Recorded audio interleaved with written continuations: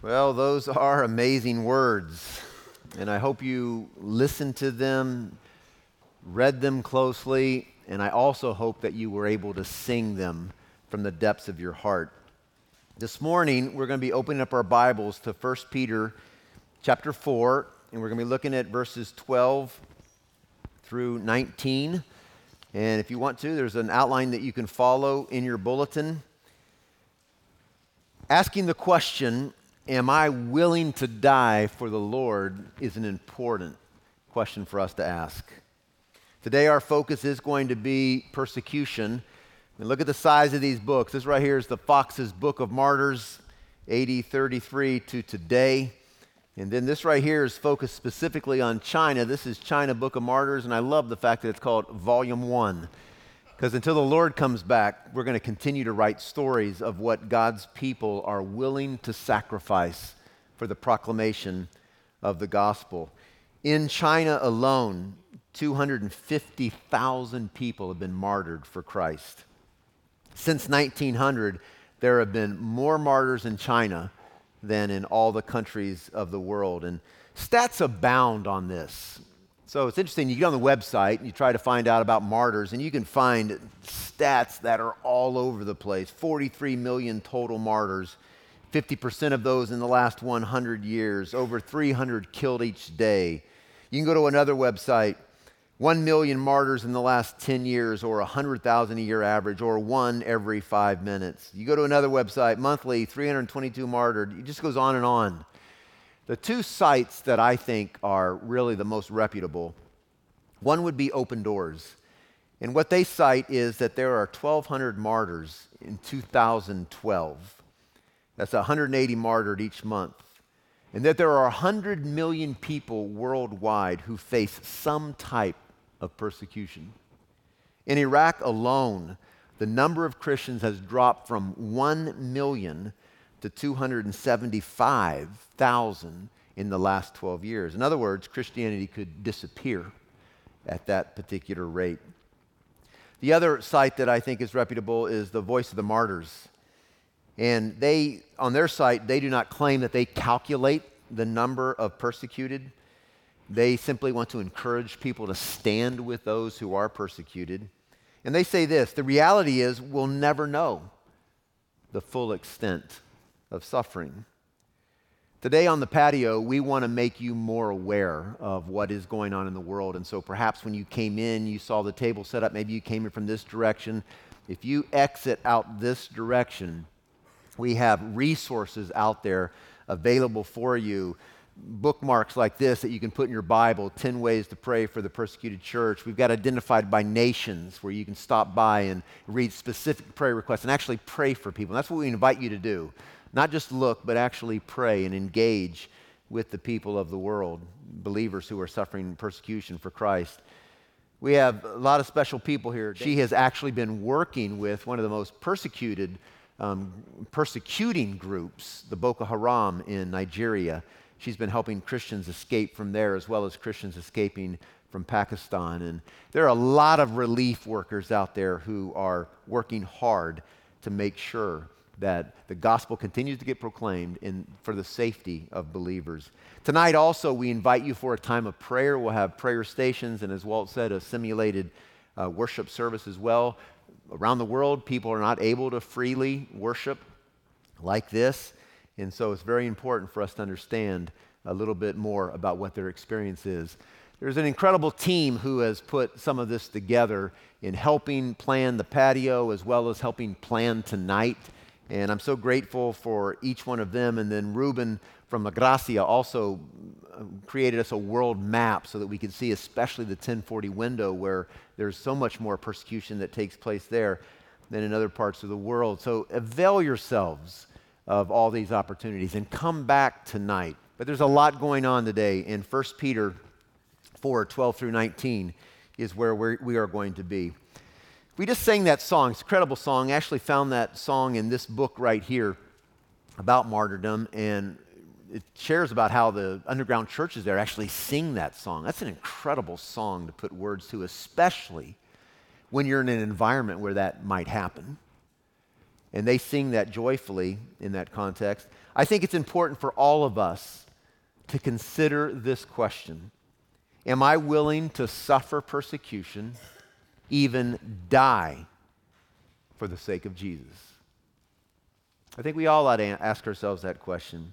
And the reason I think it's important is because when you think about what's going on in our world today, and perhaps many of you saw this image, maybe you watched the video, I don't know how long ago it was, a few months, a year ago, with what's going on in our world, which is becoming more anti-Christ, we could very well face such persecution. But I think it's really important for us to think about this question, because the more important point is the fact that thinking about whether or not you would dare to die for Christ will help you think about whether or not you will dare to live for Christ as you should. In other words, a true follower of Christ must be able to say, I will not renounce Christ, even if it costs me my life. A true follower of Jesus puts hands to the plow and does not look back. A true follower of Christ takes up his cross and follows Christ wherever that might lead. But as soon as we say that, it causes us to consider what we truly treasure in this world. Now think about this for a moment. Imagine saying, Lord, I will die for you, but I just can't find the time to sit and read my Bible on a daily basis. Lord, I will die for you, but my life is so busy that I don't have time to commune with you in prayer. Lord, I will die for you, I just can't muster up enough boldness to talk to my coworker at work about Jesus. Lord, I will die for you, but I really can't give to supporting your cause, the work in this church and around the world, because I have so many other expenses. You see, to say I'm willing to die for Christ and yet that not connect with our everyday reality doesn't make much sense. And so asking that question about whether we're to dare to die for Christ forces us to think about whether we're willing to dare to live for Christ. And so one of the best ways to bring Christ-honoring changes into our life is to measure the way we live now by our willingness to die for Jesus. So hopefully your Bibles are open to 1 Peter chapter 4, verses 12 through 19. Let's look through this passage, and let me read this passage, and then we'll consider all the things that the Lord might want to teach us from this passage. Verse 12. Beloved, do not be surprised at the fiery trial when it comes upon you to test you, as though something strange were happening to you. But rejoice, insofar as you share Christ's sufferings, that you may also rejoice and be glad when his glory is revealed. If you are insulted for the name of Christ, you are blessed, because the Spirit of glory and of God rests upon you. But let none of you suffer as a murderer, or a thief, or an evildoer, or as a meddler. Yet if anyone suffers as a Christian, let him not be ashamed, but let him glorify God in that name. For it is time for judgment to begin at the household of God. And if it begins with us, what will be the outcome for those who do not obey the gospel of God? And if the righteous is scarcely saved, what will become of the ungodly and the sinner? Therefore, let those who suffer according to God's will entrust their souls to a faithful Creator while doing good. Let's pray. Lord, this is your word.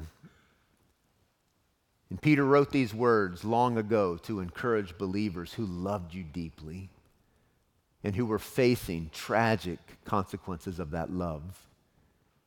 And Lord, we are gathered here today and we've opened up your word, and now we ask that you would make it alive and powerful for our lives.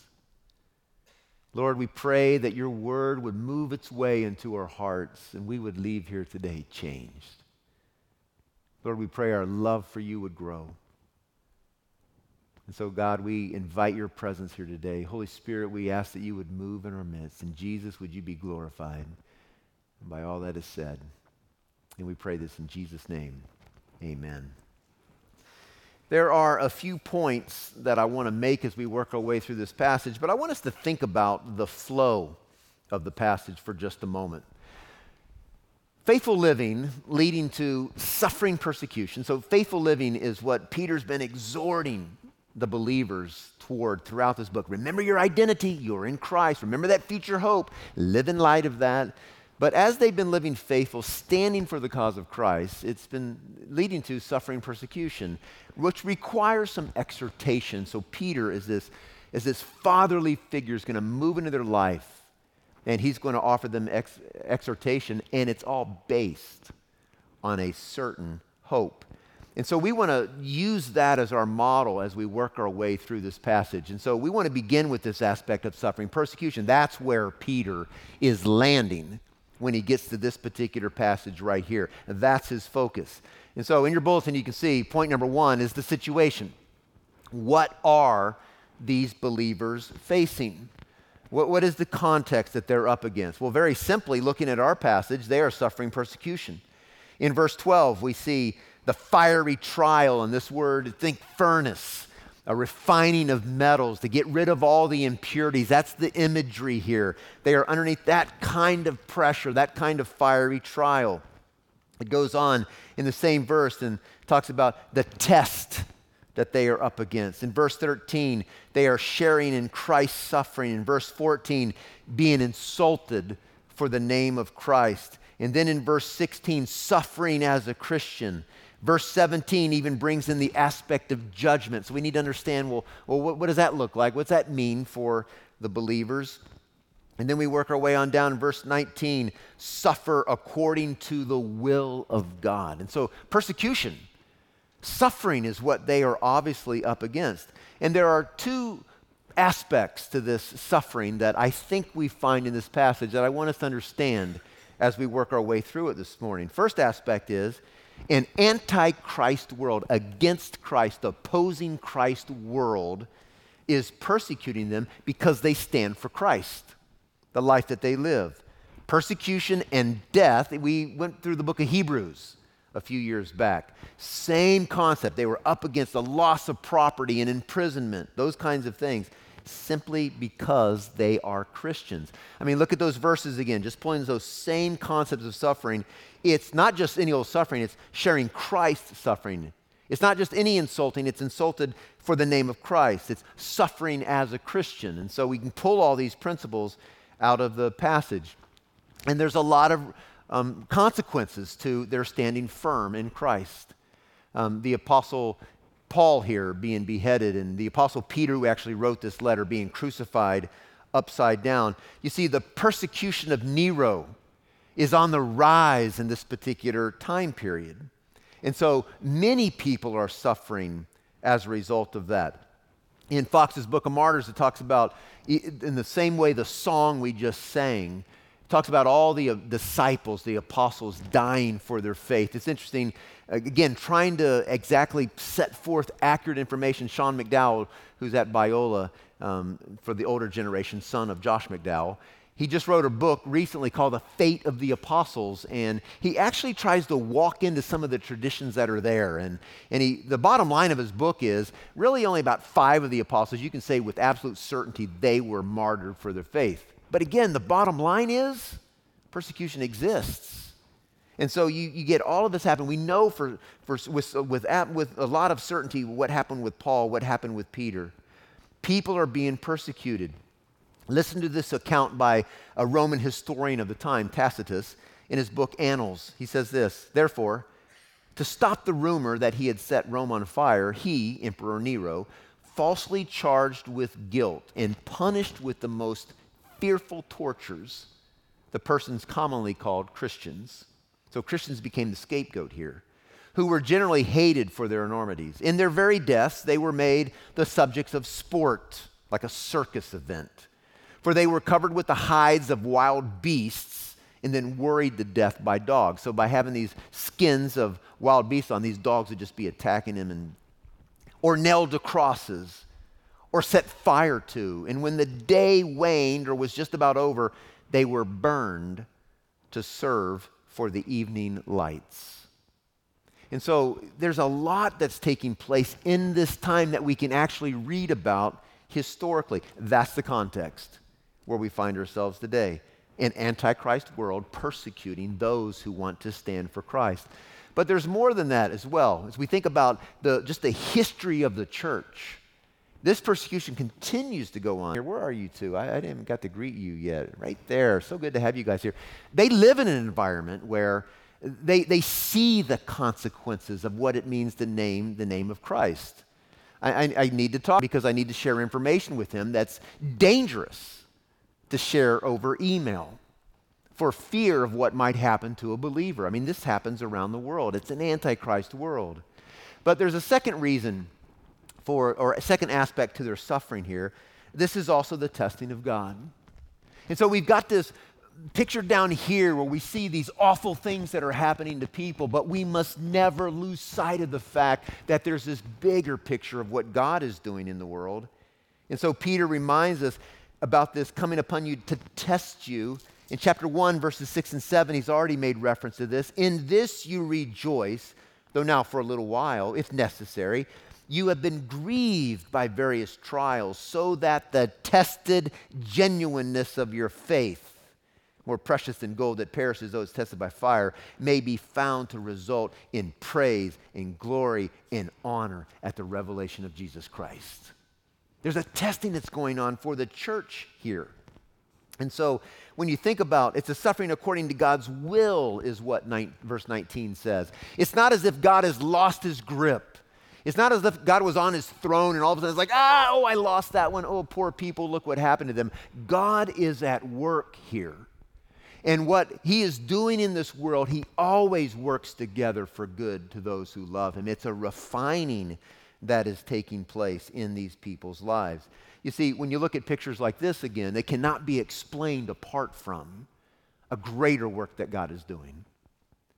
We would only be left with, why God? Why would you allow that if we didn't recognize that God is on his throne and he has absolute knowledge, absolute wisdom, absolute understanding, knows the end from the beginning, and he's at work accomplishing everything that's going to be for his glory. We have to trust that.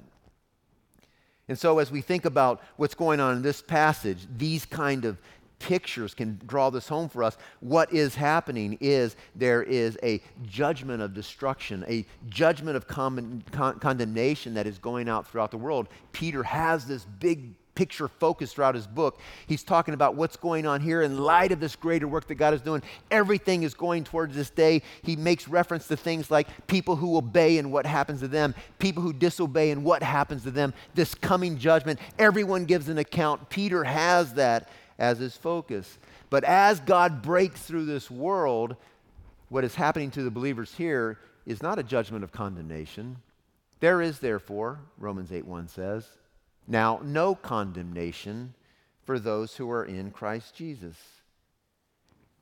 There is a movement of God in this world. And for those who oppose God, it could be their condemnation. But for those who follow God, it is for their purification. This testing is one then that proves who truly belongs to Christ. They obey, they persevere, they put their hands to the plow, they do not look back. They take up their cross and they follow right behind Jesus regardless of the cost. It also refines the faith of those who truly belong to Christ. They are refined. They are strengthened. Anywhere in the world where there is persecution going on, there are tears, but there's also the truth that the church is being strengthened. There's no imposters in the church in persecuted countries. No one just pretending to be. No one playing the game of showing up at church. There's a strong church, people who love Jesus, people who are willing to die. And that's why there's so many people around the world who are getting saved. Peter wants to make it clear God's judgment is moving through the earth. And when that fire of judgment burns, those who do not belong to Christ could be destroyed, or their hearts will be awakened. Those who do belong to Christ, it is a refining of whatever's going on in their life. Peter is not saying, come on, try harder. Hang in there, try harder. what Peter's saying is, be who you are.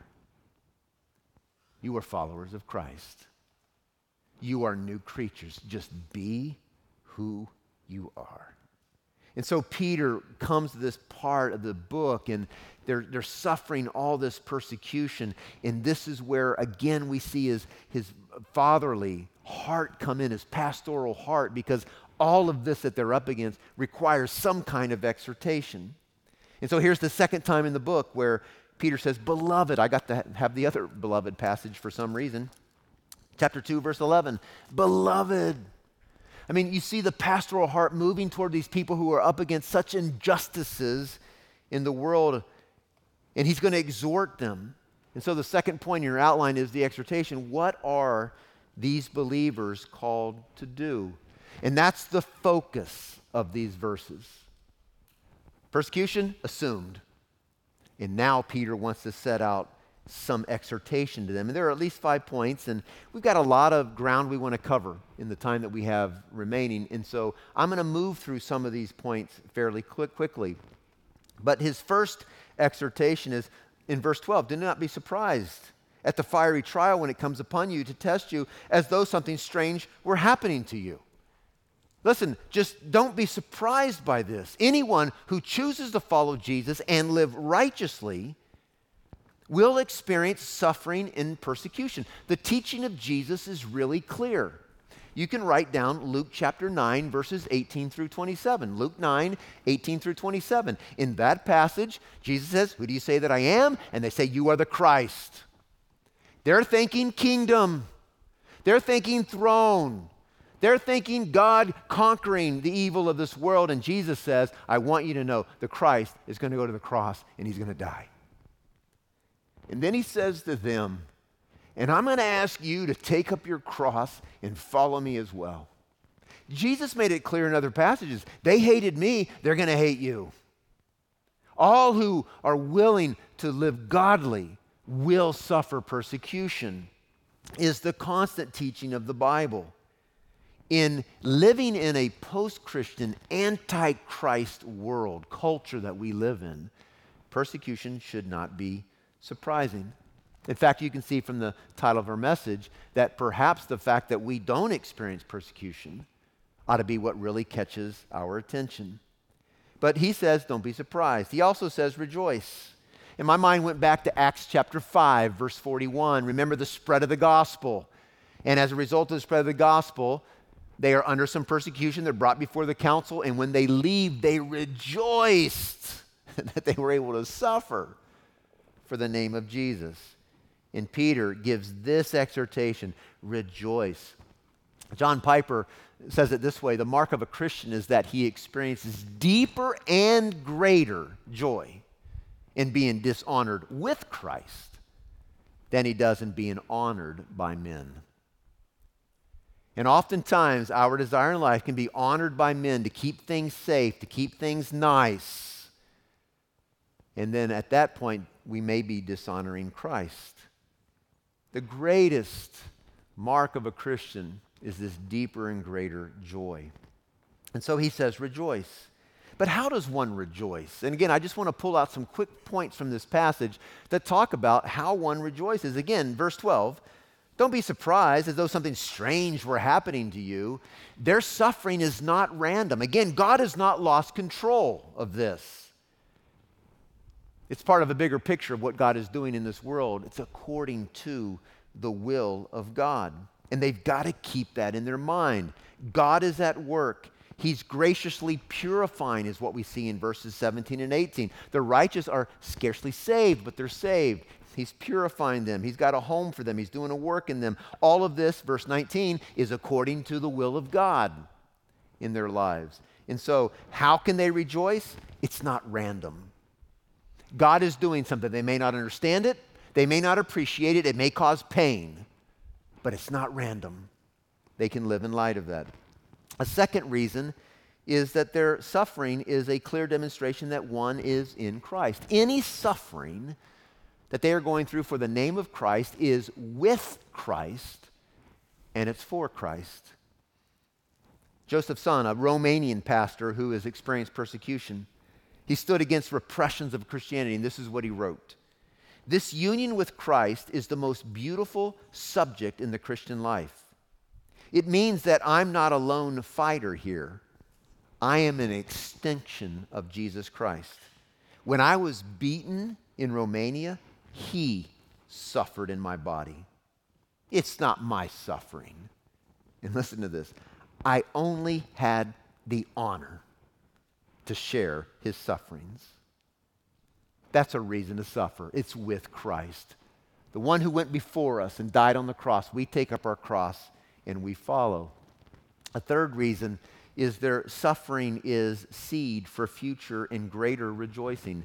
This has been a theme in Peter's book, or Peter's letter, chapter 1, verse 11. Inquiring what person or what time the Spirit of Christ in them was indicating when he predicted the sufferings of Christ and the subsequent glories.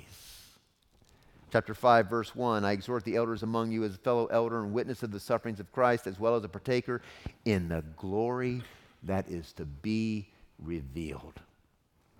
This is seed. And there's a glory that is out there. Even when you think about the book of Revelation, the martyrs rise up from around the throne and say, how long?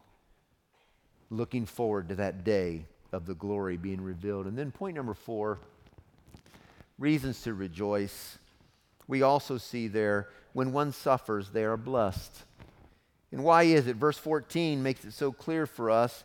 If you are insulted for the name of Christ, you are blessed. Why? Because the Spirit of glory and of God rests upon you. There's this presence that is there. When Paul was asking the Lord to take away a thorn in his flesh, the Lord said to him, my grace is sufficient for you. In your time of need, I will be there with you. We're going to say more about that in just a little bit. But God's Spirit rests on them. And they have strength they never thought possible. They have resolve they never thought possible. But back to our major points that we're making here about the exhortation. The third exhortation is, let none of you suffer as an evildoer or meddler. And he gives a list of items there. If we suffer, it should be because of evil. It should not be because of evil, but rather, like we see in verse 19, while doing good. Entrust yourself to the faithful Creator in doing good. But it should not be as evil. We should be discerning about what's going on. And in fact, in my investigation of different aspects of persecution that you find on the web, there's a lot of things that are put out there. This is a Christian NHS employee, and she says this, I believe the NHS singled me out for discipline because Christianity is so disrespected. Well, is that true? We might find ourselves saying, the world just hates Christians. That's not fair. But actually on the blog, someone said, you ought to go back and read the record of the trial. And so I actually went through and read the record of the trial and just tried to pull out some of the summary here. But at the end of the day, she even herself admitted that she had gone against company policy, and she had actually been encouraged to follow that policy several times before. She continued to go against that. That's evil doing. She brought this on herself. And so we've got to be careful how we understand suffering. Peter says, don't suffer as an evildoer. Why does he say that? Because it's possible to suffer as an evildoer. And that's what was going on in this particular situation. And let's don't call that suffering for Christ. Let's call that evil doing for what it is. Let's be above reproach in the way that we live in this world. And so there's a lot of stuff out on the web that can be confusing for us. But then we see point number 4, verse 16. Let him not be ashamed. Let him glorify God in that name, or Christ's name. And so this whole idea of when they're suffering, don't be ashamed of that. You are standing for Christ. You are walking behind the one who went before you. There is no shame in that. There's only rejoicing. There is only glorifying in all of that. Because ultimately, when a person finds themselves in that place of suffering, they're willing to stand firm. What they're pointing to is Christ is the greatest treasure of life. That there's nothing greater to live for. There's nothing greater to yield their life to than Christ himself. He is all, and he is above all, and he is in all. And they lay that down. And Peter says, don't you be ashamed of that. If Christ is your treasure, causing you to live in a way that honors his name, don't be ashamed. You rejoice. You glorify him. And then he gives one more exhortation. He says in verse 19, entrust your soul to a faithful creator while doing good. And this echoes Jesus' earlier words in chapter 2 and verse 23, entrusting his soul to the creator. It also goes back to Luke 23 on the cross. Into thy hands I commit my spirit. It's good bedrock theology that we have being laid out for us. In the midst of suffering, we give ourselves to God. God, this is your problem. This is your stuff. What's our stuff? Doing good. Lord, I'm living for you and I'm up against persecution. This is your stuff. I give it to you. As Romans 12 says, you leave room for the wrath of God. And you continue to do what is right. Continue to do good in the midst of it all. Doing good in the face of persecution, one's trust in God removes any obstacles for loving the other, even the persecutor. And it removes any incentives for revenge. God, this is your stuff. You take care of it. And you want to know what? God's going to do a whole lot better job taking care of that than we ever will. So we give that to him while we continue to live good. Paul understood this in 2 Corinthians 1 in verses 8 through 11, where he talks about they felt the sentence of death upon them. They were up in the suffering and persecution as much as they could take. And God was teaching them to rely on him and not themselves. That's what God does. He refines so that we begin to walk in the way that he wants us to walk. And so we need to learn these kind of things. The glory of God's greatness can move us to endure anything, and we need to be willing for the spread of his fame to take on any kind of persecution that might come our way. And so Peter is exhorting them. But Peter goes on, and he wants to base this on a certain hope as well. And I'm just going to mention these quickly. The hope, what incentives do these believers have to endure such suffering? That's the third point in our bulletin. And I just want to give you 4. Again, they're just packed in this passage. There's so much good truth. The first one is a good theology of God's purifying work. God is at work. There's a bigger picture to this. Again, you got that human level. This is bad stuff. We're up against it. Don't like it. Causes pain, causes tears, suffering. But there's a bigger picture. God is doing something. And you've got to have a good theology of God's purifying work. He is moving in ways that we can't even imagine. If you talk to those in the persecuted church world, they very rarely ask you to pray that God would remove their persecution.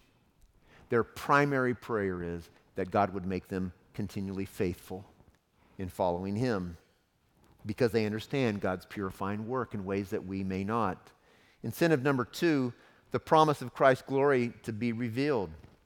In verse 13, the whole idea of we rejoice insofar as you share Christ's suffering, that you may also rejoice and be glad when his glory is revealed. That future day is the incentive. We're looking forward to that day, and that's an incentive. Rejoice, be glad. Your reward is great in heaven, is what Matthew 5:12 says. Your reward is great in heaven. That's an incentive. But there's a third incentive, the sustaining power of Jesus in the time of need. When that future reward seems so far away, what is the incentive? The incentive is in verse 14, that in that moment, at that time, the Spirit of glory and of God rests upon you. And so as we walk into unknown, we walk faithfully, we're following the Lord, and we step into that unknown knowing that something actually could happen to us, something that would be suffering for us. We walk into that. It's when we walk into that, at that moment is when we know what that looks like. Like Jesus told Paul, my grace is sufficient for you. You will know in that moment that I'm there with you. There will be a boldness, there'll be a strength that we would not know otherwise. And then I think a fourth incentive is a healthy fear of the future for those who do not entrust themselves to God. The passage in Peter as well, the whole book, talks about those who disobey. If our future is one of glory, what is their future? It's one of destruction. It's one of pain. It's eternal suffering. And that's an incentive. Oh, you're going through this now, but Paul says in 2 Corinthians 4, it's momentary light affliction. It's nothing to be compared to that eternal glory. It's momentary in light. But for those who do not obey, they've got an awful future in front of them. And so Peter is offering these exhortation. It's based on a certain hope, good theology, good end times understanding. So how are we to respond to all of this? Number one, we are to be one with them. If one member suffers, we all suffer. And so not only are we looking at this passage today, we're looking at the persecuted church worldwide. And that's what's going on the patio. That's what's going to be happening tonight. Hebrews 13:3 puts it this way: remember those who are in prison as though in prison with them. And so I wear this bracelet right here. It says one with them. And on the reverse side, it reminds me Hebrews 13:3. We've got some bracelets out there today that you may buy. I am in. And it talks about these believers who are being persecuted for the faith, but also it's saying we're with them. We are in it with them. And so that's one thing that we can do, is we are to be one with them. We can pray, we can give, we can write letters of encouragement. You can do it today. You can come to the patio, you can come again tonight. You can get so much information about how you can come alongside of your brothers and sisters in Christ today. And so as we think about what Peter's doing in this letter, because of faithful living, the church around the world right now is suffering persecution. We can exhort them and remind them of their certain hope. You can write them letters right out of this passage to encourage them. You can give them God's word, which many of them are not even able to carry around. And you can exhort them with these truths that maybe they've never heard before because of the countries in which they live. So that's one way we can be involved in their lives. We think about a second way is we need to honestly reflect on our own lives in the lack of persecution. Again, getting back to the title of the sermon. Let's reflect on our own lives, the lack of persecution. Let's think about the pattern that Peter has set up for us here. Faithful living leads to suffering persecution, requiring exhortation based on a certain hope. I think you can trace that throughout the Bible, and I think you can trace that throughout the New Testament. This is a pattern. Jesus said very clearly that we will experience persecution. So maybe for our purposes today, we need to back up to the faithful living part and ask ourselves some serious questions about how we're living, why we're not experiencing persecution. We might need to ask questions like, are you boldly living for Jesus? If the course of this world is opposed to Christ, then why might we fit so well into the course of this world? Why is it that we might be going with the flow of this world without any interruption, without experience any persecution? Maybe this is a passage that, because we don't necessarily participate in persecution, we aren't experiencing persecution, then maybe we need to step back and ask ourselves why. Now, I'm not saying no one here experiences persecution. We've had people in our body who have even lost jobs because of their faith in Christ. And so it does happen. But why might it not be happening? Voice of the Martyrs has this goal right here, that we will willingly sacrifice everything we have in this world in order to fulfill God's calling to obey and serve Him. That's really what it means to be a follower of Jesus. That's what it means to treasure Him above all things. Everything is about Him and about His return. Everything focuses on Him. And so we go back to that statement I had up there earlier. Thinking about whether or not you would dare to die for Christ. Would I be willing to die for Him? Thinking about that question will help you to think about whether or not you will dare to live for Christ. And I wonder if we might need to focus more on that right there this morning. Would you bow your heads with me?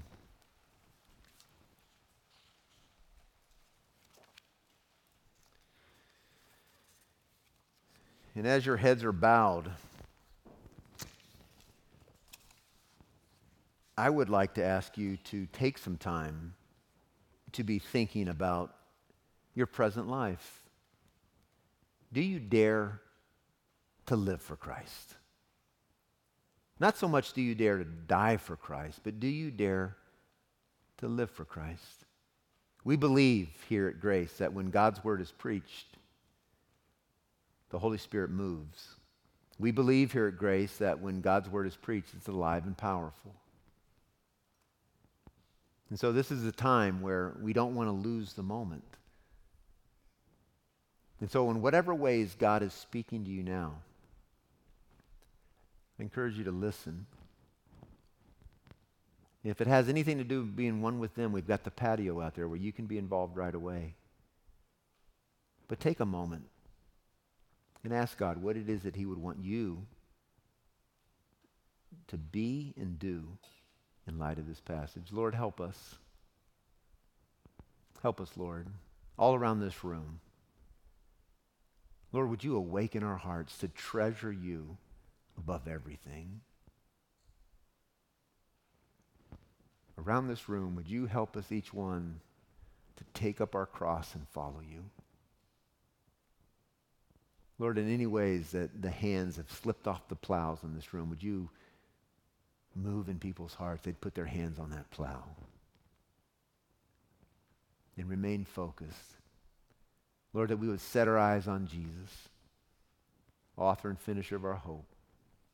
We would not shrink back. Lord, give us courage.